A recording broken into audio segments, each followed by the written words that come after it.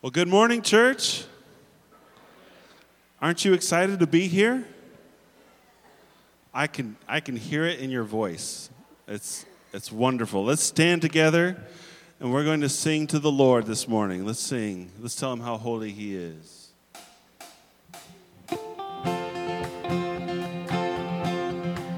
So men, you're with me. You lead out, and women, you sing with Sarah. She's going to echo.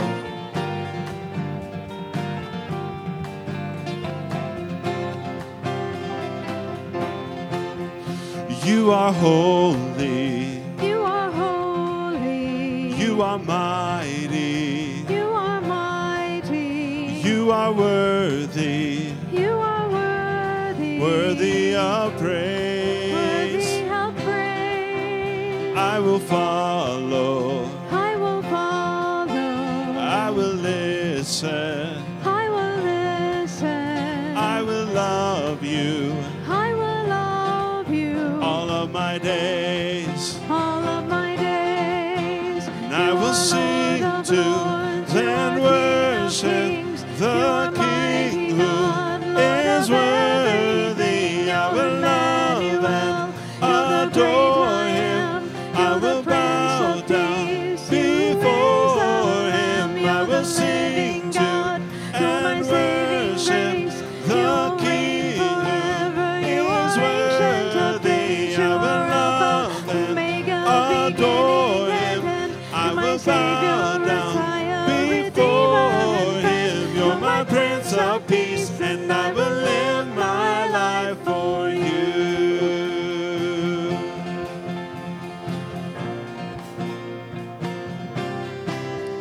You are holy. You are holy. You are mighty. You are mighty. You are worthy. You are worthy. Worthy of Worthy of praise. praise. I will follow. I will follow. I will listen. I will listen. I will love you. I will love you. All of my days. All of my days. I will sing to and worship the King who is worthy. I will love and adore him. I will bow down before him. I will sing to and worship the King who is worthy. I will love and adore him. I will bow down before him. You're my Prince of Peace, and I will live my life for you. You're my Prince of Peace, and I will live my life for you.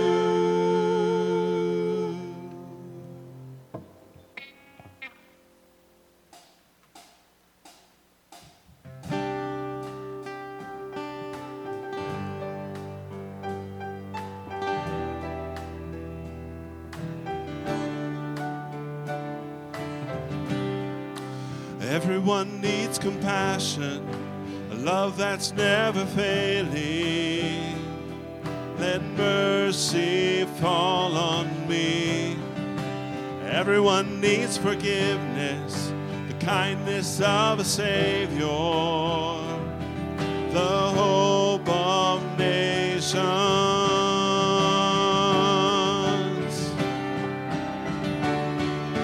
Savior, he can move the mountains. My God is mighty to save. He is mighty to save forever. Author of salvation.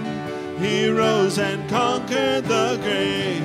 Jesus conquered the grave.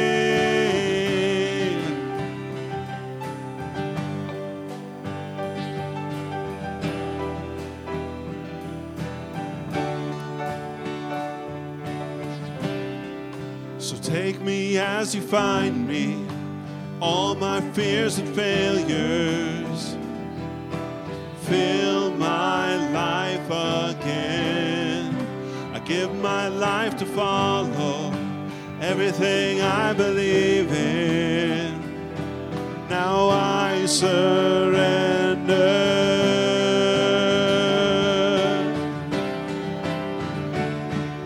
Savior, He can move the mountains.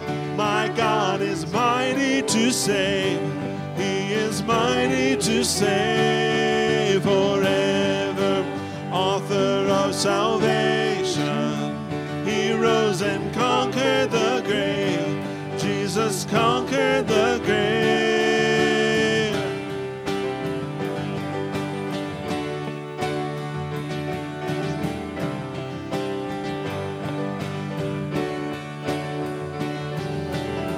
Shine your light and let the whole world see. We're singing for the glory of the risen King. Jesus, shine your light and let the whole world see. We're singing for the glory of the risen King. The Savior, He can move the mountains. My God is mighty to save. He is mighty to save forever.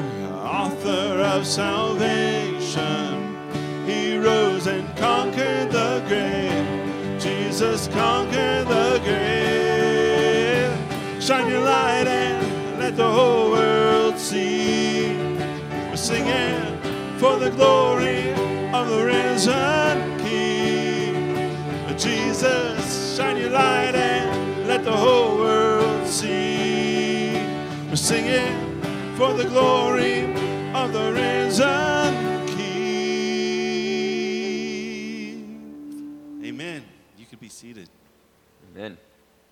Thank you, guys. Sounding good. Good morning. How is everybody? Super Bowl Sunday, right? So it's still a day of grief for me because we don't have the Cowboys in it, but hopefully you all have some good plans this evening and we can celebrate and enjoy the Sabbath day by taking in some fun activities with friends and family. But before we get to anything like that today, we want to come in a spirit of fellowship, in a spirit of gratitude, in a spirit of praise, and enjoy our time together. And so I would just love to extend a word of welcome to each of you that are here today. Whether you've been a longtime member or this is your first time to visit with us, we're glad that you're here. One of the things that we often try to do, and I bring this to our attention every Sunday, is that it's really helpful for us to know who is visiting in ways that we could maybe reach out to you and connect with you and see what questions you may have or any needs that you may bring to our attention. So if you have a worship guide, you can take the time to fill that out, rip off the side of the page, and leave us some of those basic details so we can follow up with you. I would also tell you that if you need to update your information, if it's been a while since you've let us know what address you're at or phone number you use, anything along those lines, it's always helpful for us to update our records. In fact, one of the things I was going to tell you, the last couple of weeks we've really been pushing this initiative towards prayer. And I'm really excited about that. And we took some time to really kind of build those philosophies and those approaches into what we're doing as a church. We've been meeting corporately. We're going to start doing that the last Wednesday of every month. And then last week, we really, finished that discussion on prayer and fasting and talked about how we're going to set aside a day every month to fast and pray. And so that's what the names are out there on the bulletin board. And I'll say it again, if you haven't signed up for a day yet, please do so. We'd encourage you to participate in that.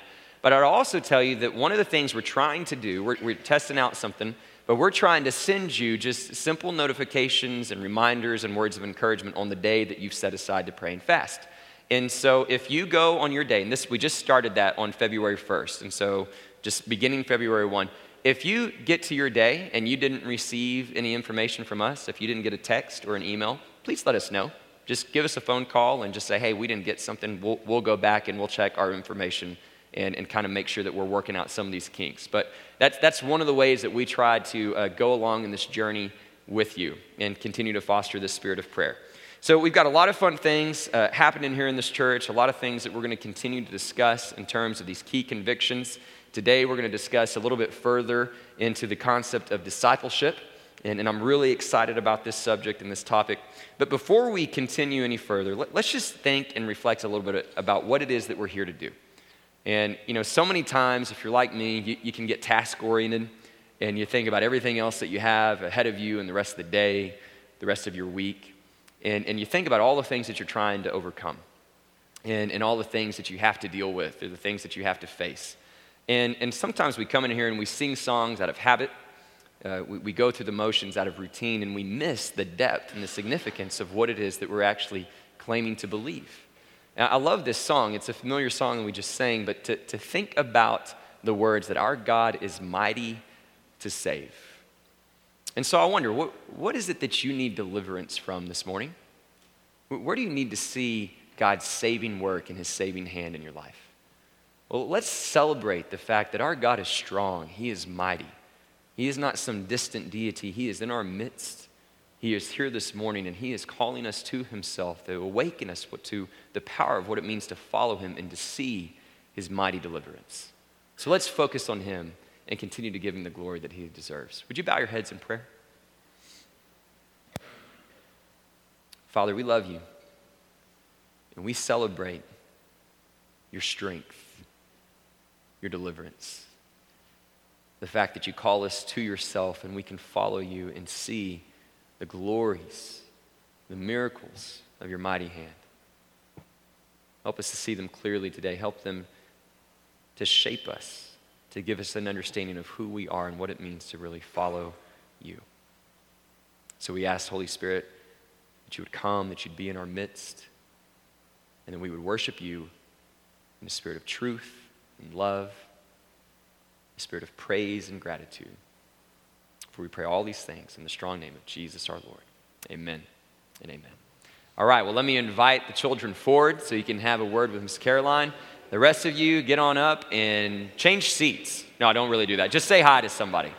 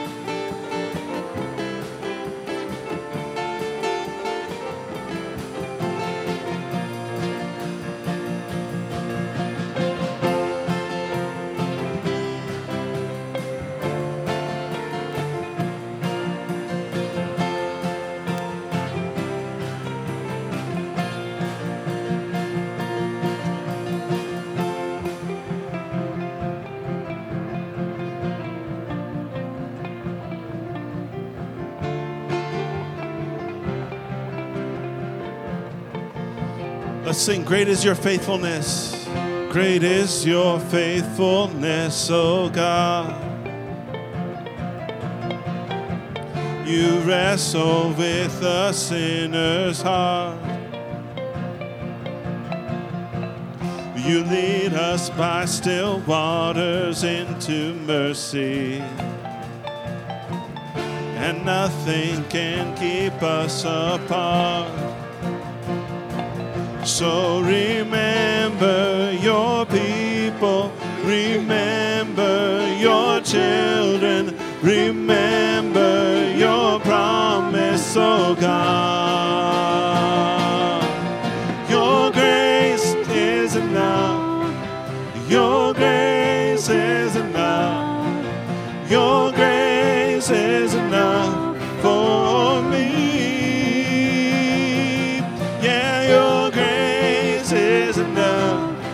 Heaven reaching out to us.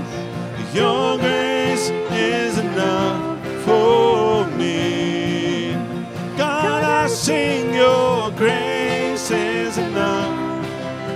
Risen in your love. Your grace is enough for me.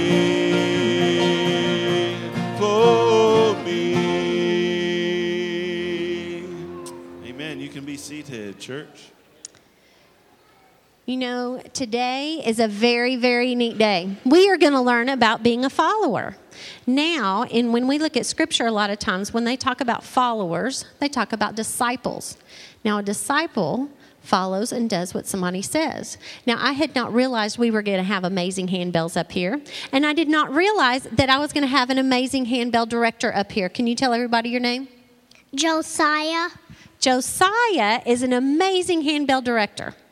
And you know what? So I'm going to, Josiah, I want you to do the magic thing. Can everybody see Josiah? No? Ready? Point at her. Okay, ready? She's going to point at you.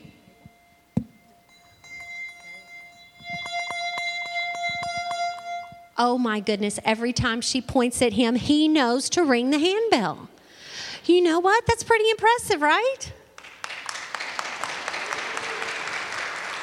Now, I'm not certain, but I'm kind of betting this might be his first handbell performance of many more to come. But you know what? One of the things that he knew to do is he knew that whenever his director pointed at him, that it was time to play the handbells. You know what? If we are believers in Christ, we have someone who points at us and tells us when we're supposed to act and what we're supposed to do.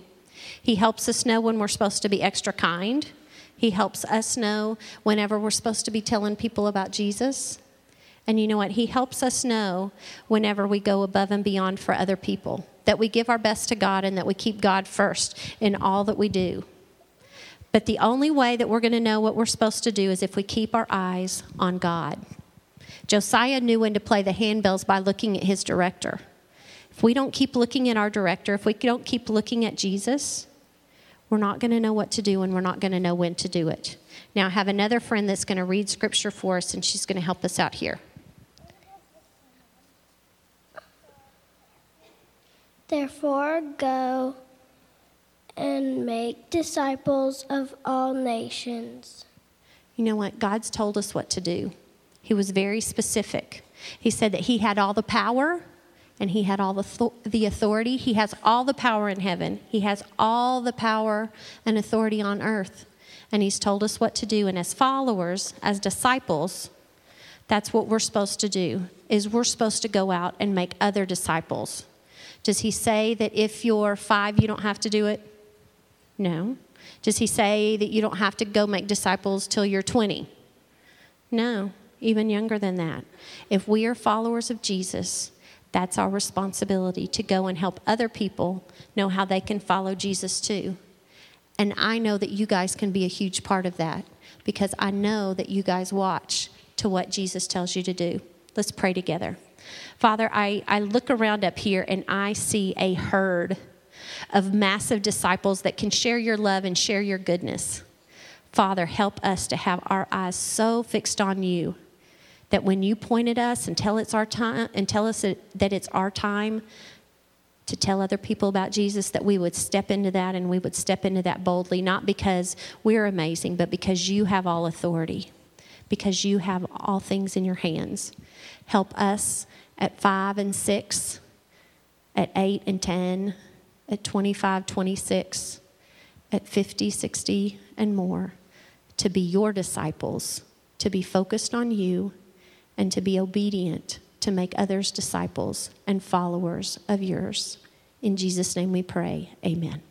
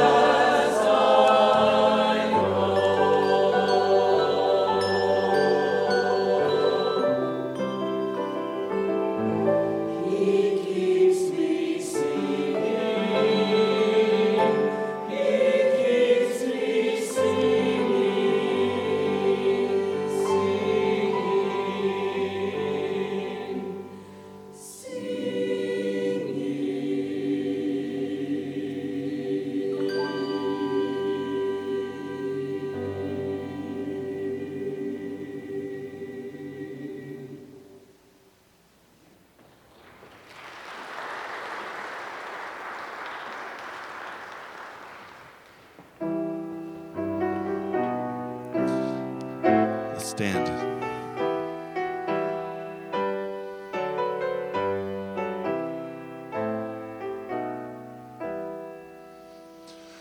Oh, the deep, deep love of Jesus, vast, unmeasured, boundless, free, rolling as a mighty ocean in its fullness over me. Underneath me, all around me, is the current of thy love, leading onward, leading homeward to my glorious rest above. Oh, the deep, deep love of Jesus, spread his praise from shore to shore. How he loveth, ever loveth, changeth never, nevermore. How he watches o'er his loved ones, died to call them all his own. How for them he intercedeth, watcheth o'er them from the throne. Oh, the deep, deep love of Jesus, love of every love the best. 'Tis an ocean vast of blessing, 'tis a haven sweet of rest. Oh, the deep, deep love of Jesus, 'tis a heaven of heavens to me, and it lifts me up to glory, for it lifts me up to thee.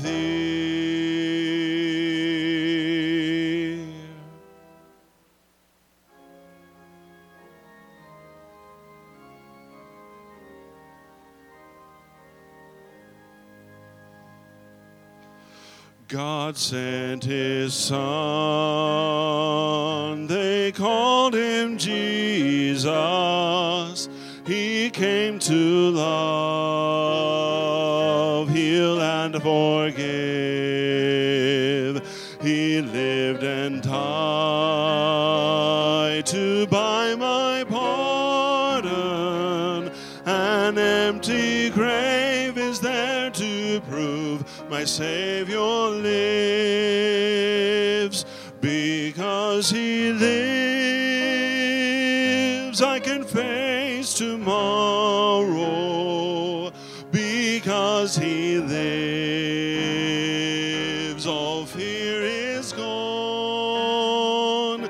Because I know he holds the future, and life is worth a living just because he lives.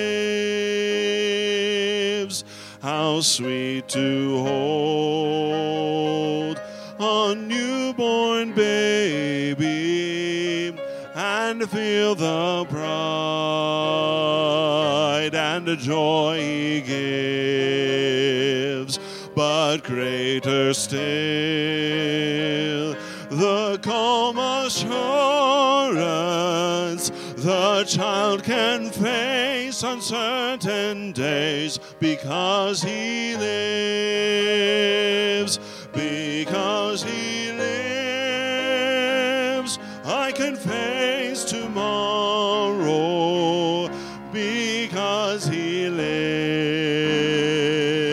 All fear is gone because I know he holds the future, and a life is worth the living just because he lives.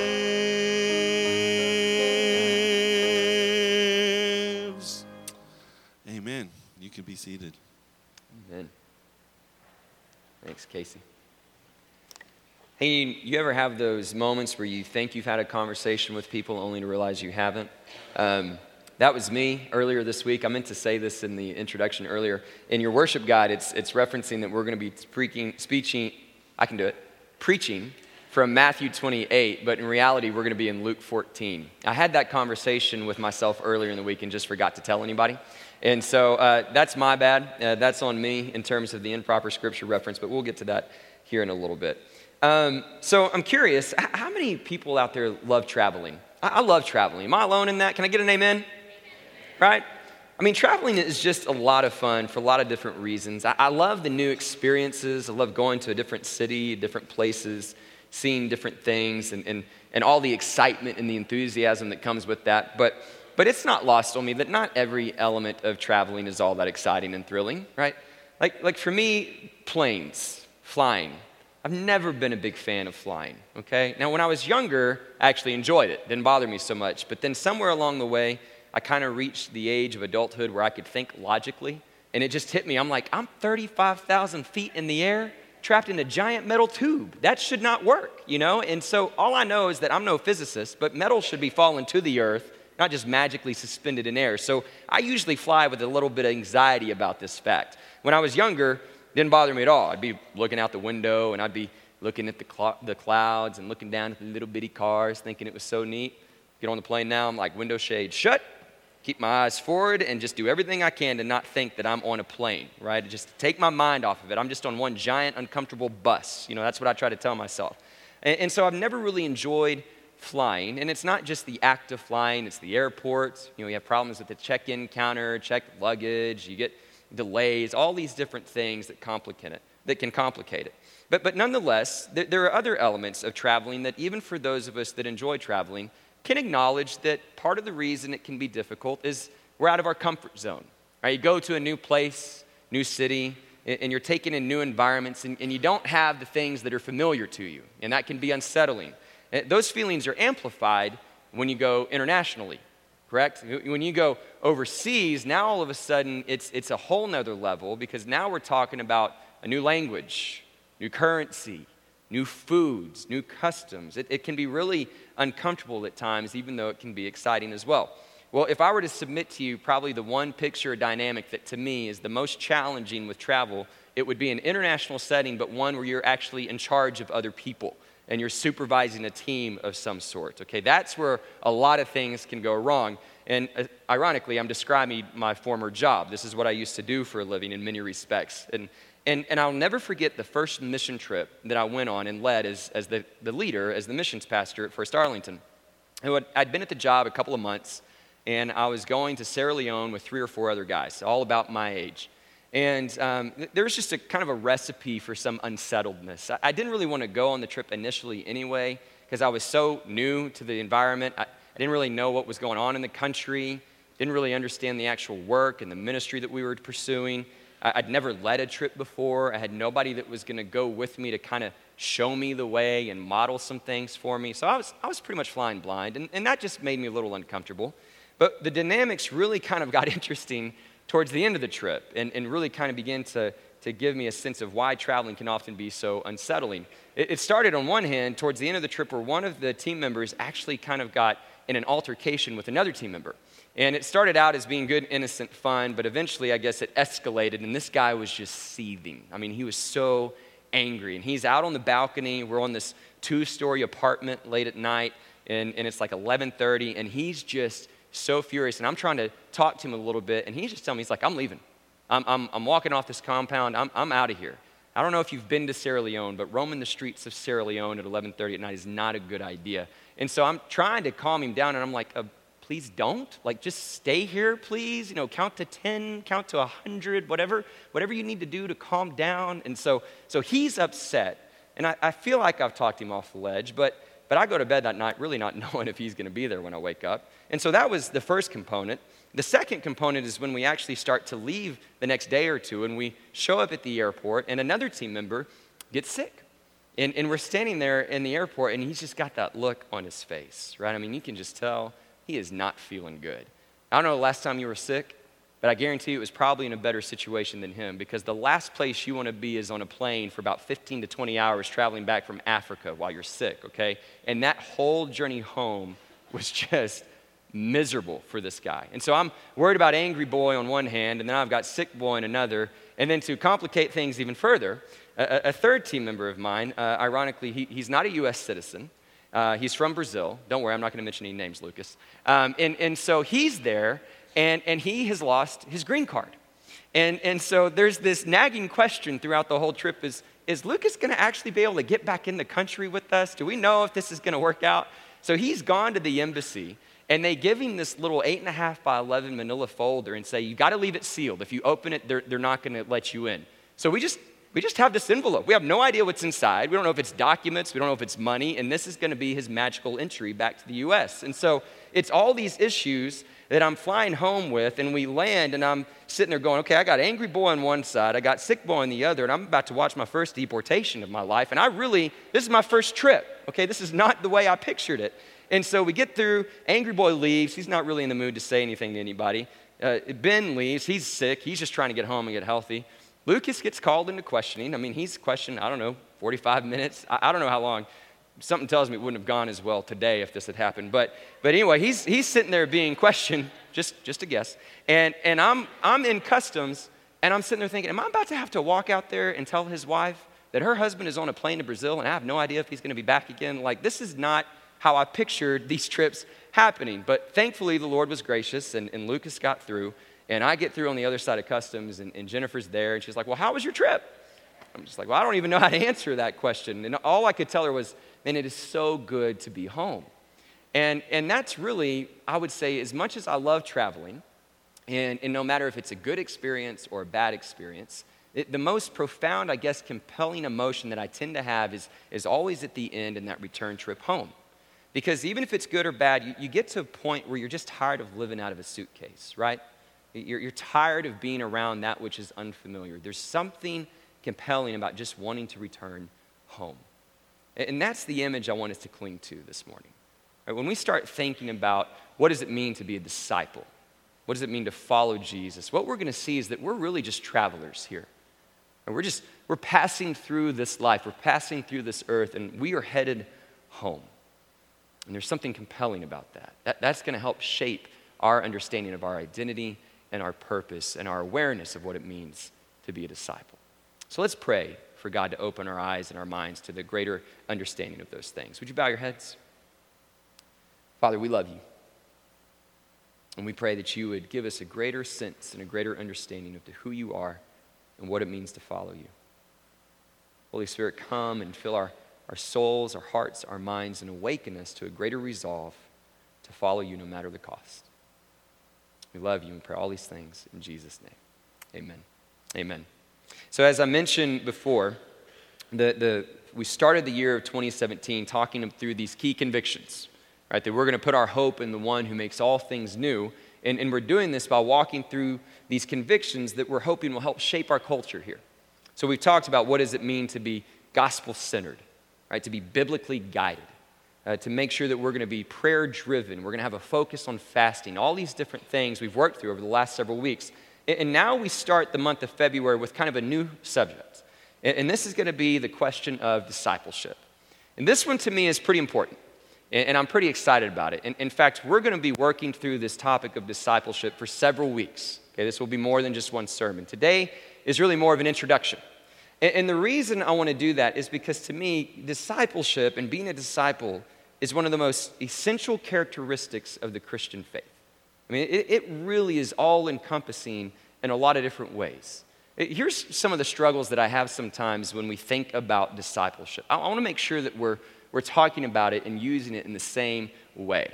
And I want you to understand how I view this word. See, the mistake that I think we can make in the American church is kind of twofold. One hand, we can kind of distort where we think discipleship begins, and then we can kind of misunderstand maybe how it's practiced.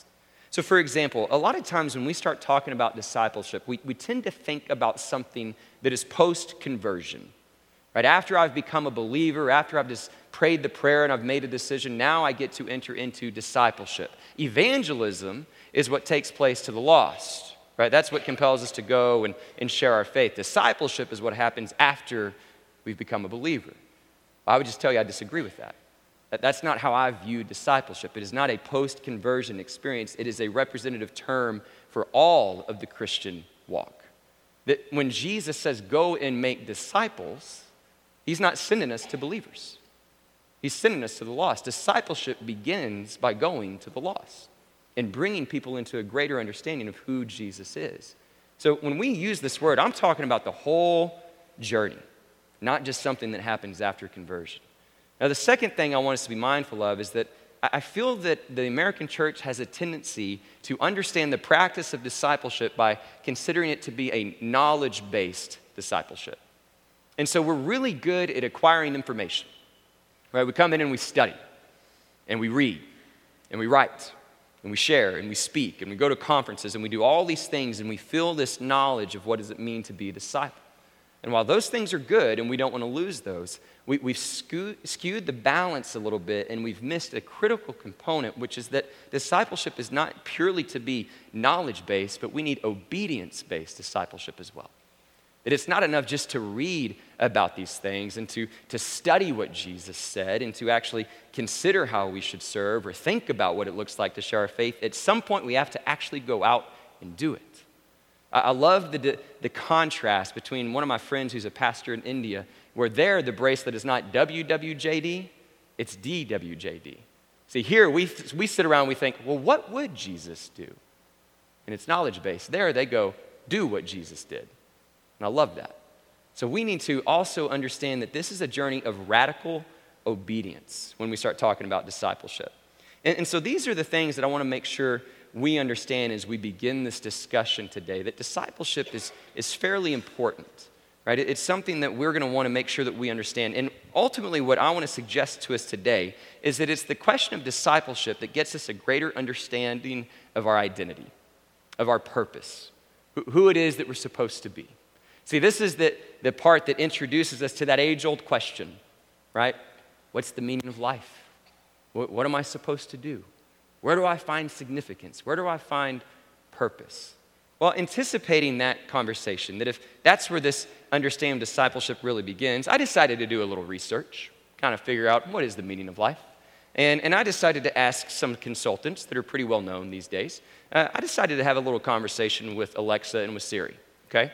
And if you're unfamiliar with Alexa and Siri, these are the digital voice assistants that are out there with any Apple product or Amazon product, okay? So I sat down with my little Amazon speaker. Alexa's pretty cool. Push a button, you can ask her anything. Alexa, what's the weather like today? She'll tell you. Alexa, tell me a joke. She'll come up with a joke. She's pretty cool. So I sat down and I said, Alexa, tell me, what's the meaning of life?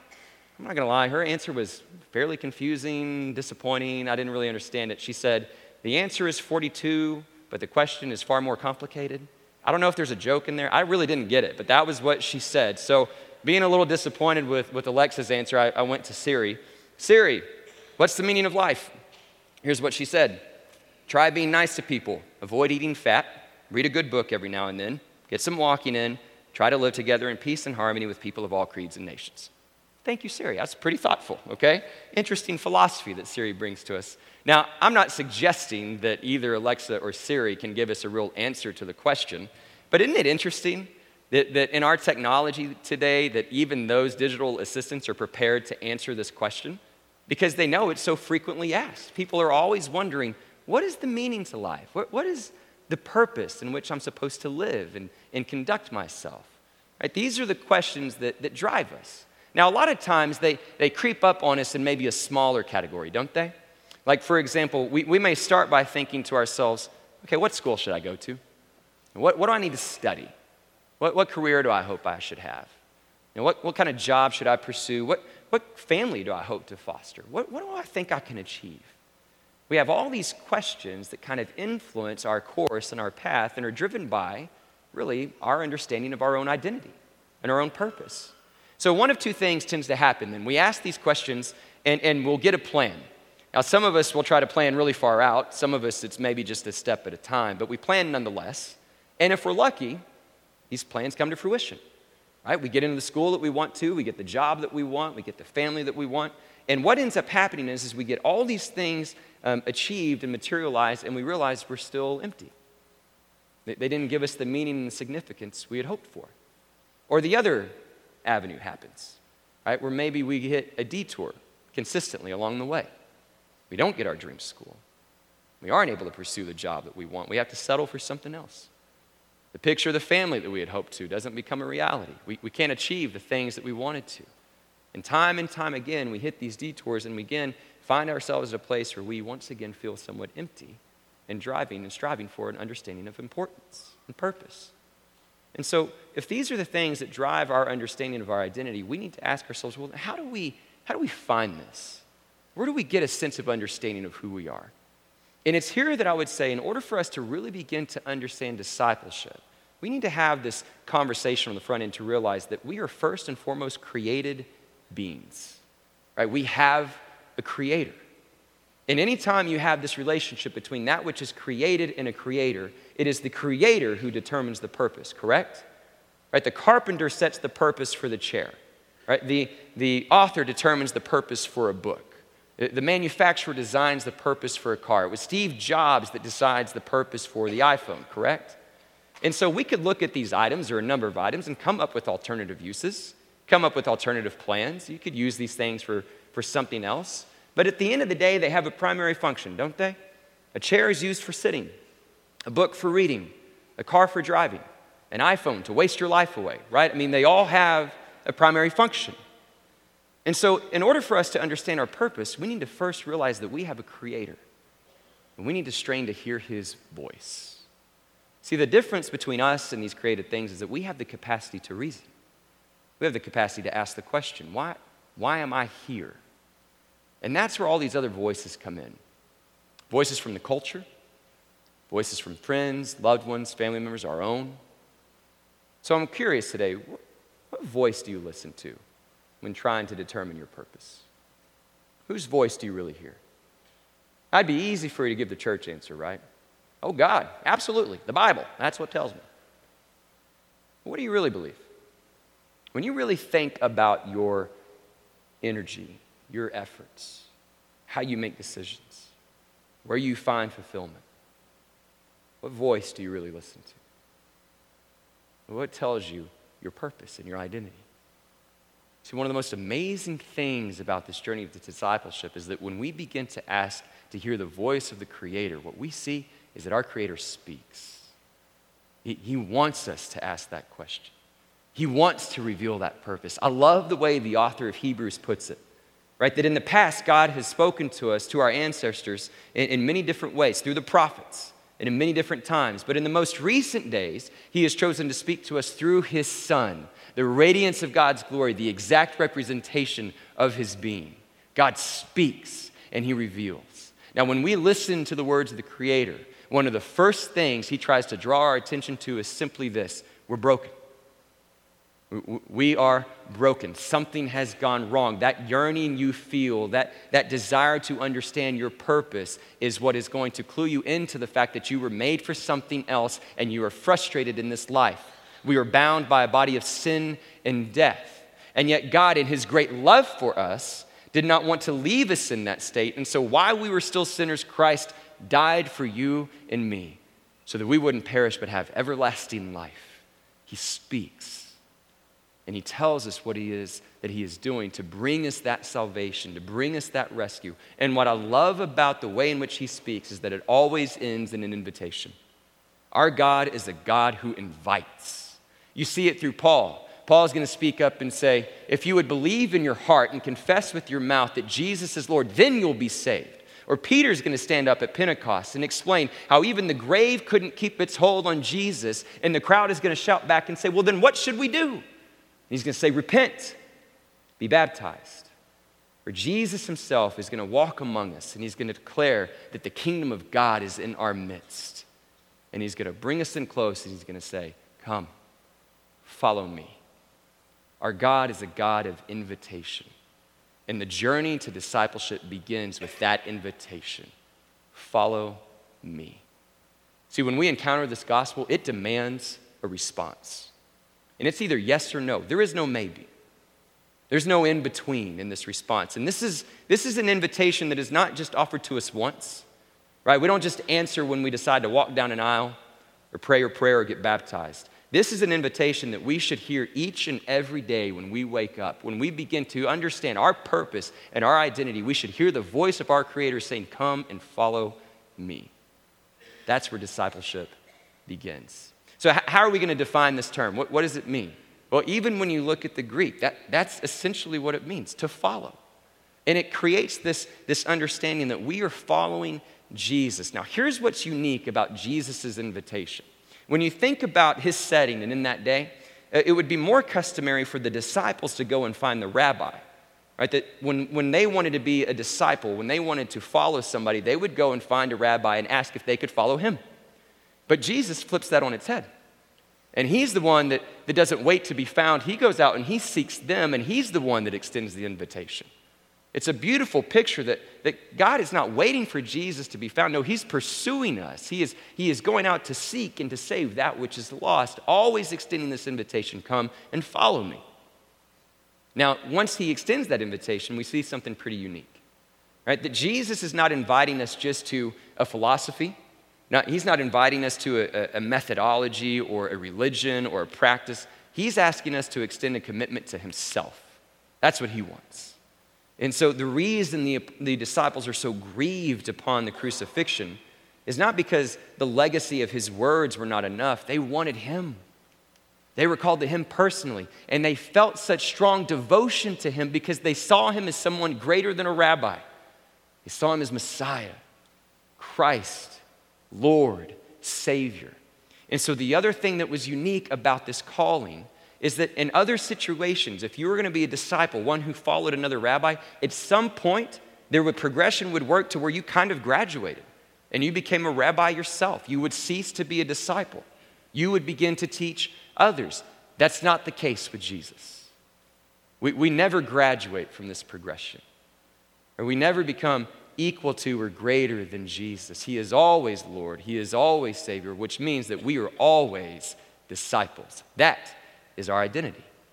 That's who we are, and that's who we're to become. So what does the response look like? How do we begin to understand what does it really look like to be a disciple if that's the essence of our identity? Well, in order to find a greater picture of this, we're going to be in the Gospel of Luke. Okay, now a couple things about Luke's Gospel that I think will help color this conversation that we're going to have in Luke chapter 14. You know, every gospel writer structures their story of Jesus in a unique way. And they do that for a reason. They may have certain themes that they want to bring to attention. They may have certain messages that they're trying to bring to greater clarity. And so they have a unique structure. They're an author still, right? And they're putting it together according to their own plan and purposes. So Luke has a unique structure. There's a critical turning point that happens in Luke's gospel in chapter 9. And it kind of begins to set a context and a backdrop for our understanding of Jesus and what he is doing.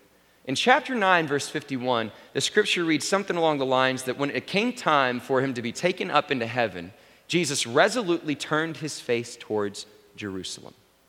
And that word resolutely means he decided firmly. And from that moment on, when you read Luke's gospel, from 9:51 and on, you have this theme of Jesus traveling towards Jerusalem, that he has firmly decided that that is his destination. And it's a very powerful image when you consider it, because essentially we know what's waiting for him, don't we?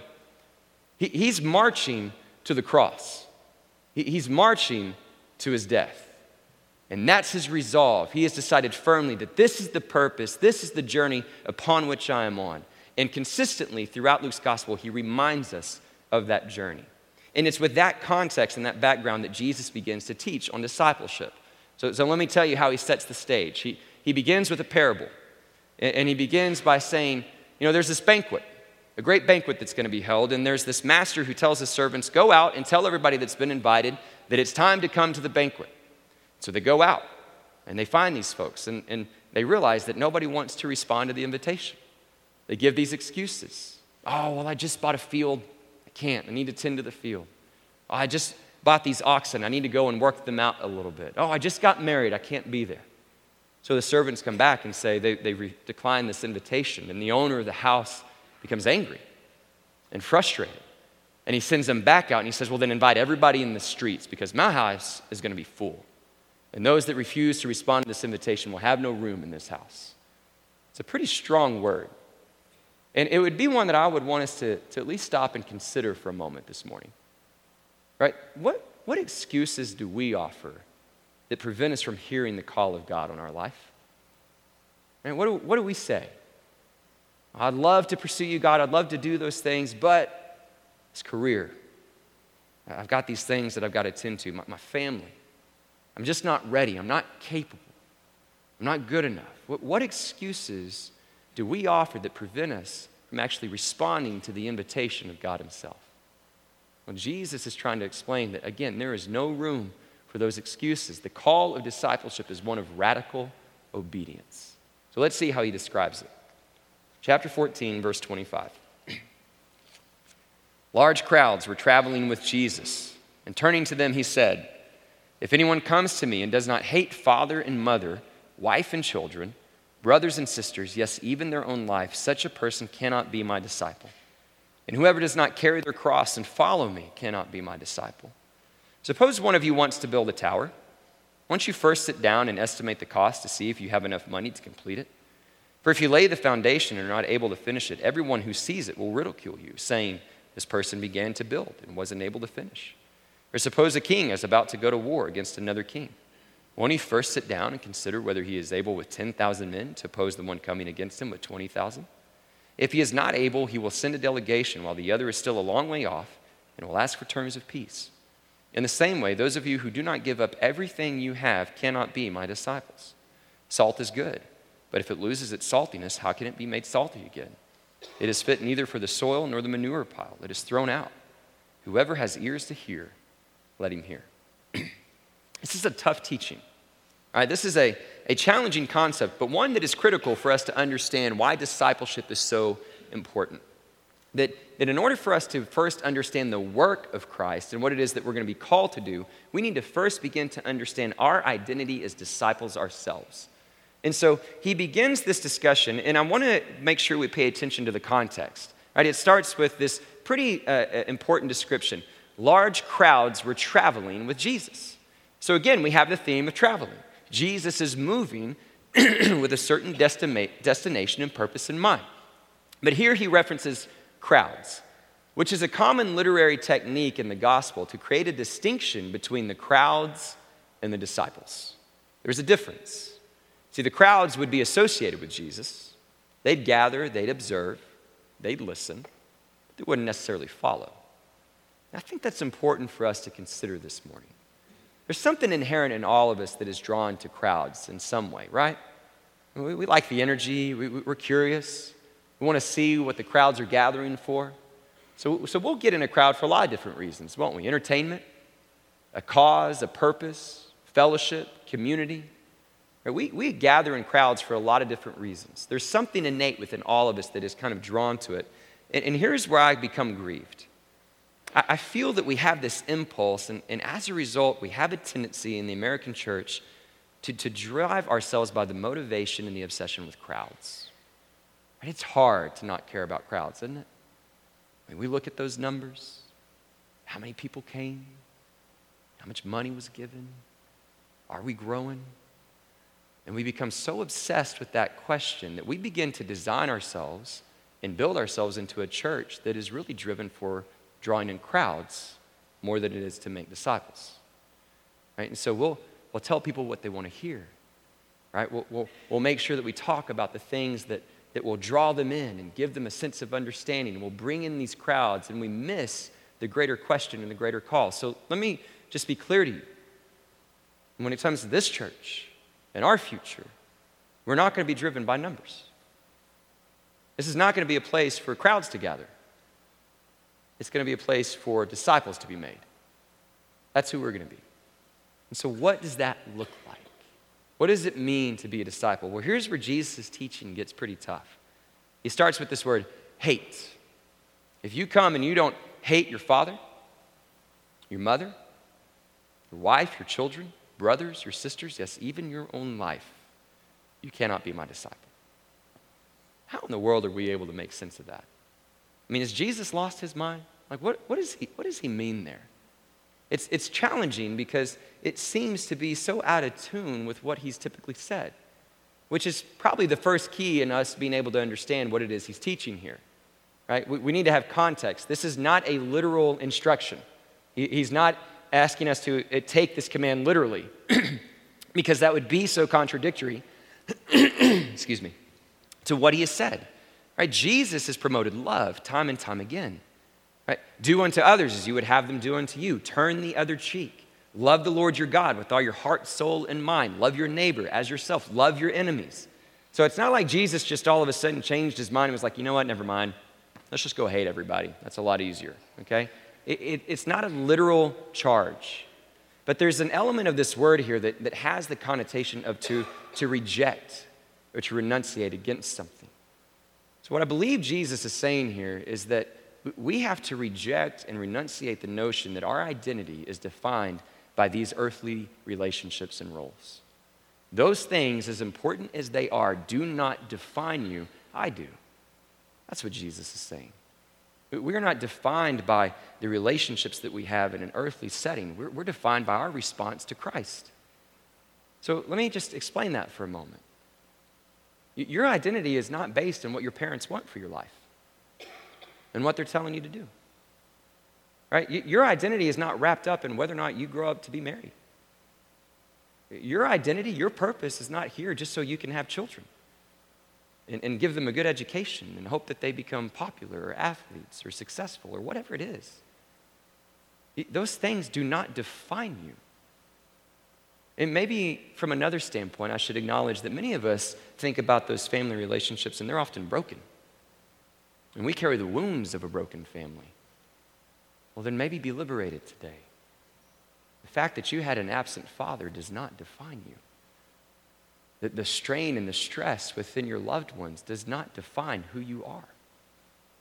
We were created for so much more than this. So we need to reject and renunciate those ties that would bind and distract us from understanding that our greater call, our greater purpose is defined in Christ and Christ alone. That's what I believe he's saying. And so he complements that message by saying, in fact, you must carry your cross and follow me. If you can't do that, you won't be my disciple. Now, the cross is a strong image, isn't it? It's an image of execution and death. This is the notion that following Jesus means dying to self. Right? This is not going to be an easy journey. And what I really love about this is that essentially God is asking us, or Jesus is bringing us into an understanding of where he's headed. Right? He is traveling to Jerusalem.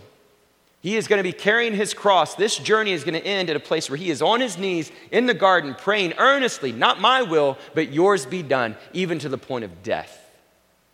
That's where he's going. And so if we're going to follow him, we must be ready to pray the same prayer and offer the same sacrifice. See, what Jesus is saying here in these opening lines is to be a disciple, it's costly. It's going to cost you something. See, there are two things that I would probably suggest that prevent us from truly understanding the power of being a disciple. And the first one is that we tend to fail to consider the cost, right? I mean, and Jesus really is trying to drive this home. To me, that's what these stories are trying to bring to attention. Or you've got this builder that needs to create a tower. And he's saying, wouldn't you first sit down and think about what this would cost you to see if you can finish it? Otherwise, you're going to be ridiculed as someone that started something and can't finish. Or if you were a king and you were going to war, wouldn't you first consider if you can take your 10,000 and beat the people with 20,000? Consider the cost. This is what it's going to be. This is going to be a costly journey. See, my fear is that too often we build our churches and we construct this message that will bring people in, and because we want crowds, we'll talk about heaven. Right? And we'll talk about grace, we'll talk about forgiveness, but we never really ask people to consider the cost. That following Jesus is actually going to cost us a great deal. So let's do that this morning, shall we? Let me ask you, what's it costing you to follow Jesus? What have you had to surrender? What have you had to let go of? See, the reality is that it's going to cost us something, if not everything. So how would you answer that question? At some point, you're going to have to let go of something. Could be your dreams. Could be a relationship. Could be an addiction. Could be a lifestyle. Could be a philosophy. Could be comfort. Could be materialism. But it's going to cost you something. And so when you stop and consider, what does it cost me to follow Jesus? If we can't answer that question, can I delicately suggest this morning that perhaps you're more in the crowds than you are amongst the disciples? We've got to consider the cost. If we're ever really going to be his disciples, we have to consider the cost. But the good news is it doesn't stop there. See, the other thing I think that can distract us and pull us away is not just that we fail to consider the cost, but we often forget to consider the reward and where it is that we're headed. This, to me, is where the identity of being a disciple gains great significance and power. This is what we can't miss. You go back to the way that Luke brings this journey up, and he brings it to our attention, and you see that Jesus resolutely sets his face towards Jerusalem. Right, that he's traveling towards the cross. He's traveling towards the crucifixion and all those things that await him. But we must not miss how that verse begins and what it was that actually prompts this journey. For what the gospel writer says is that when it was time for him to be taken up to heaven, that's what caused Jesus to turn his face towards Jerusalem. And what we begin to see here is nothing short of miraculous and moving and amazing. That Jesus is not really marching to Jerusalem, he's marching to heaven. Right? He's not just walking to the cross, he's walking to the ascension. Jesus isn't marching to death, he's trampling over death and he's going home. And what is amazing is that he has invited us on this journey with him. And we have this God that when he speaks and he conveys to us what it is we need and who we are, he doesn't send us into the battlefield on our own. He doesn't send us to the front lines to fight for ourselves. He says, no, I'll go before you. I'll fight this fight. You need only to be still, but follow me and I'll show you the way home. This is where we see we are travelers here. And we are not made for this world. And so we follow the one who came before us and is showing us the way home. And that's where we find the power in this journey and the beauty in it. Let me try to bring it to some clarity with one other point.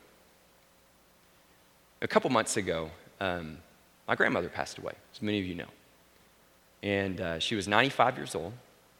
She was an amazing woman, had lived an incredibly long and full life. And so I was asked to come back and help facilitate the service. And that was pretty challenging for a lot of different reasons. One of which is that it's really impossible to put anybody's life into words in one service. Can't really do that. But it was especially challenging for me because I know a lot of people probably feel this way about their grandparents, but I just had a special connection with her. She was different. And we were pretty close. She was very much a maternal figure to me. So it was hard to grieve when she was gone. And yet I sat down and I knew I had to figure out, okay, well, how do I remember her? What memories do I have? And as I sat there and I thought about all the things that she meant to me and all the shared experiences, you know what I kept thinking of? I kept thinking of her home and how many wonderful times I had there when I was young all the way into adulthood. I had these memories of me laying on the ground playing with this blue box of Legos and all the games that she would teach me, like Kings on the Corner and Grandmother May I, and sitting there on a cold wintry night before her fireplace as it crackled in the air there. All the home-cooked meals that she made for us. Loved that home. Safe, It was secure. Stability for me. And so I would reflect on those memories, and as I was doing so, I realized something that I think we all know, but hit me very powerfully in that moment, which is homes are not built on brick and mortar. It's not what makes them special. Our homes are built on love. And the magic of her home, the magic of those memories and those experiences weren't the house, the rooms, it was her. She's been gone a couple of months, and it's fresh in many respects, but I'd do anything to see her again. Just give her a hug, tell her I love her. She's what made it special, not our home. That to me is the image we need to carry when we think about our identity as disciples. When we see that this journey has taken us to heaven,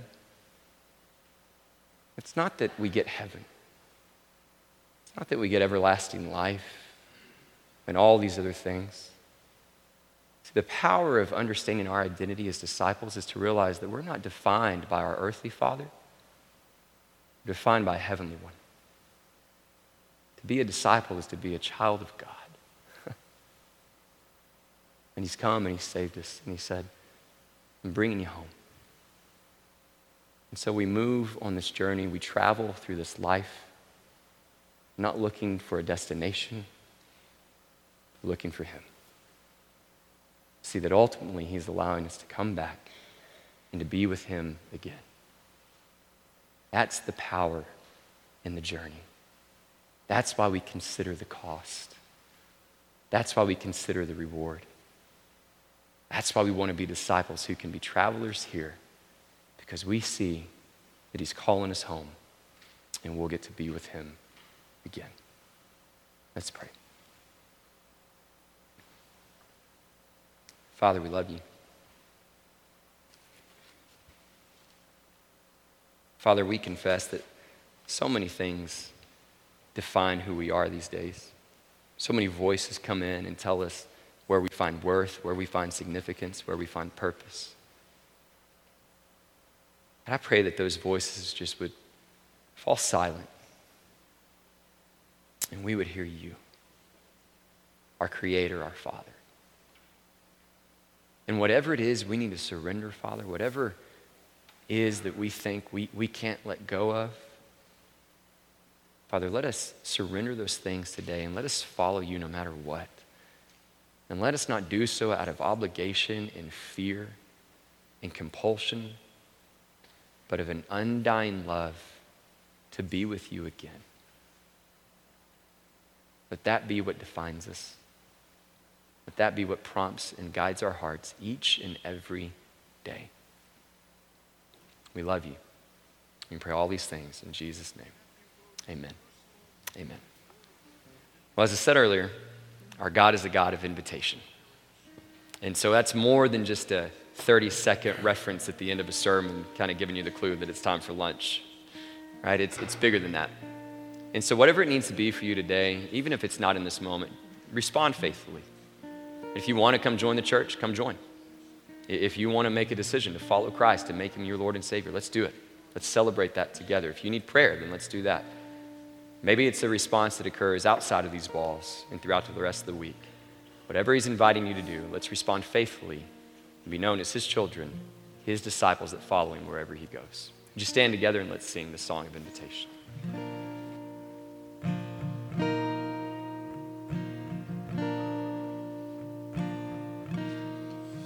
Just as I am without one plea, but that thy blood was shed for me, and that thou bidst me come to thee, O Lamb of God, I come,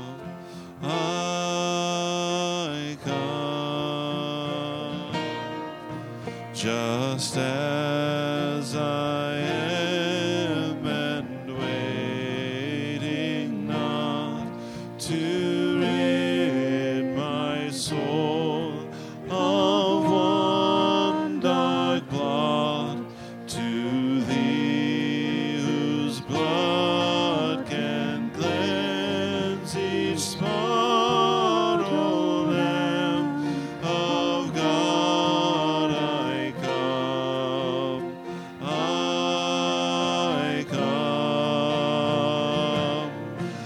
I come broken to be mended. I come wounded to be healed.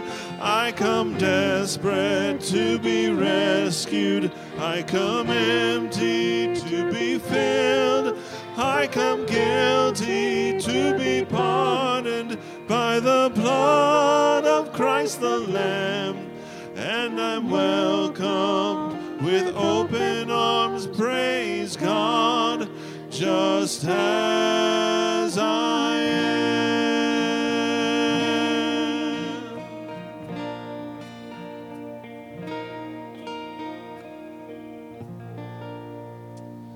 Amen. You can be seated for just a moment.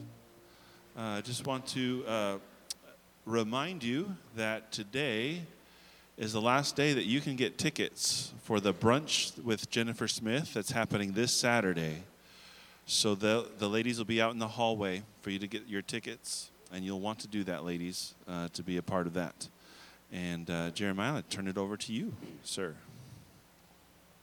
Thanks, Casey. All right, well, I want to introduce some good friends of mine. Chance and Jordan, come on up. Now, this is soon to be Mr. and Mrs. Hutter, right? May 12th, is that what we're talking about here? So we've got a young engaged couple here. I've known them for several years and very excited that they've decided to come and make this their church home today. And so we want to celebrate that decision. And I would obviously ask that as a response to y'all's gesture to come forward and dedicating yourself to this church, to see if the church could offer a same commitment and promise. And so if you would agree to be in the church home that they need, to love them, support them, and encourage them, would you make that decision official by saying amen? Amen. Amen. All right, well, we were so pumped. I'm excited for you guys. And come by here at the end of the service and give them all sorts of marriage advice, okay? Just tell them everything that they need to know, okay, the good and the bad. But we're going to ask you guys to stand up here as we sing this last song. But it's been a good day. We want to continue to celebrate and move forward and acknowledge this Sabbath day of rest that God has given us. But let us do so with a greater understanding of what it means to follow Him. So why don't you stand, join hands, and let's sing this sending song.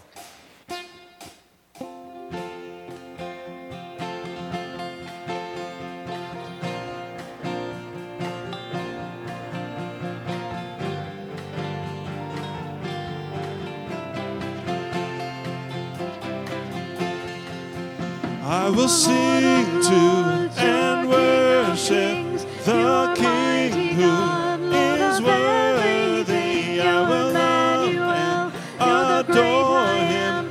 I will bow down before Him. I will sing to and worship the King who is worthy. I will love and adore Him. I will bow before Him. You're my Prince of Peace, and I will live my life for you.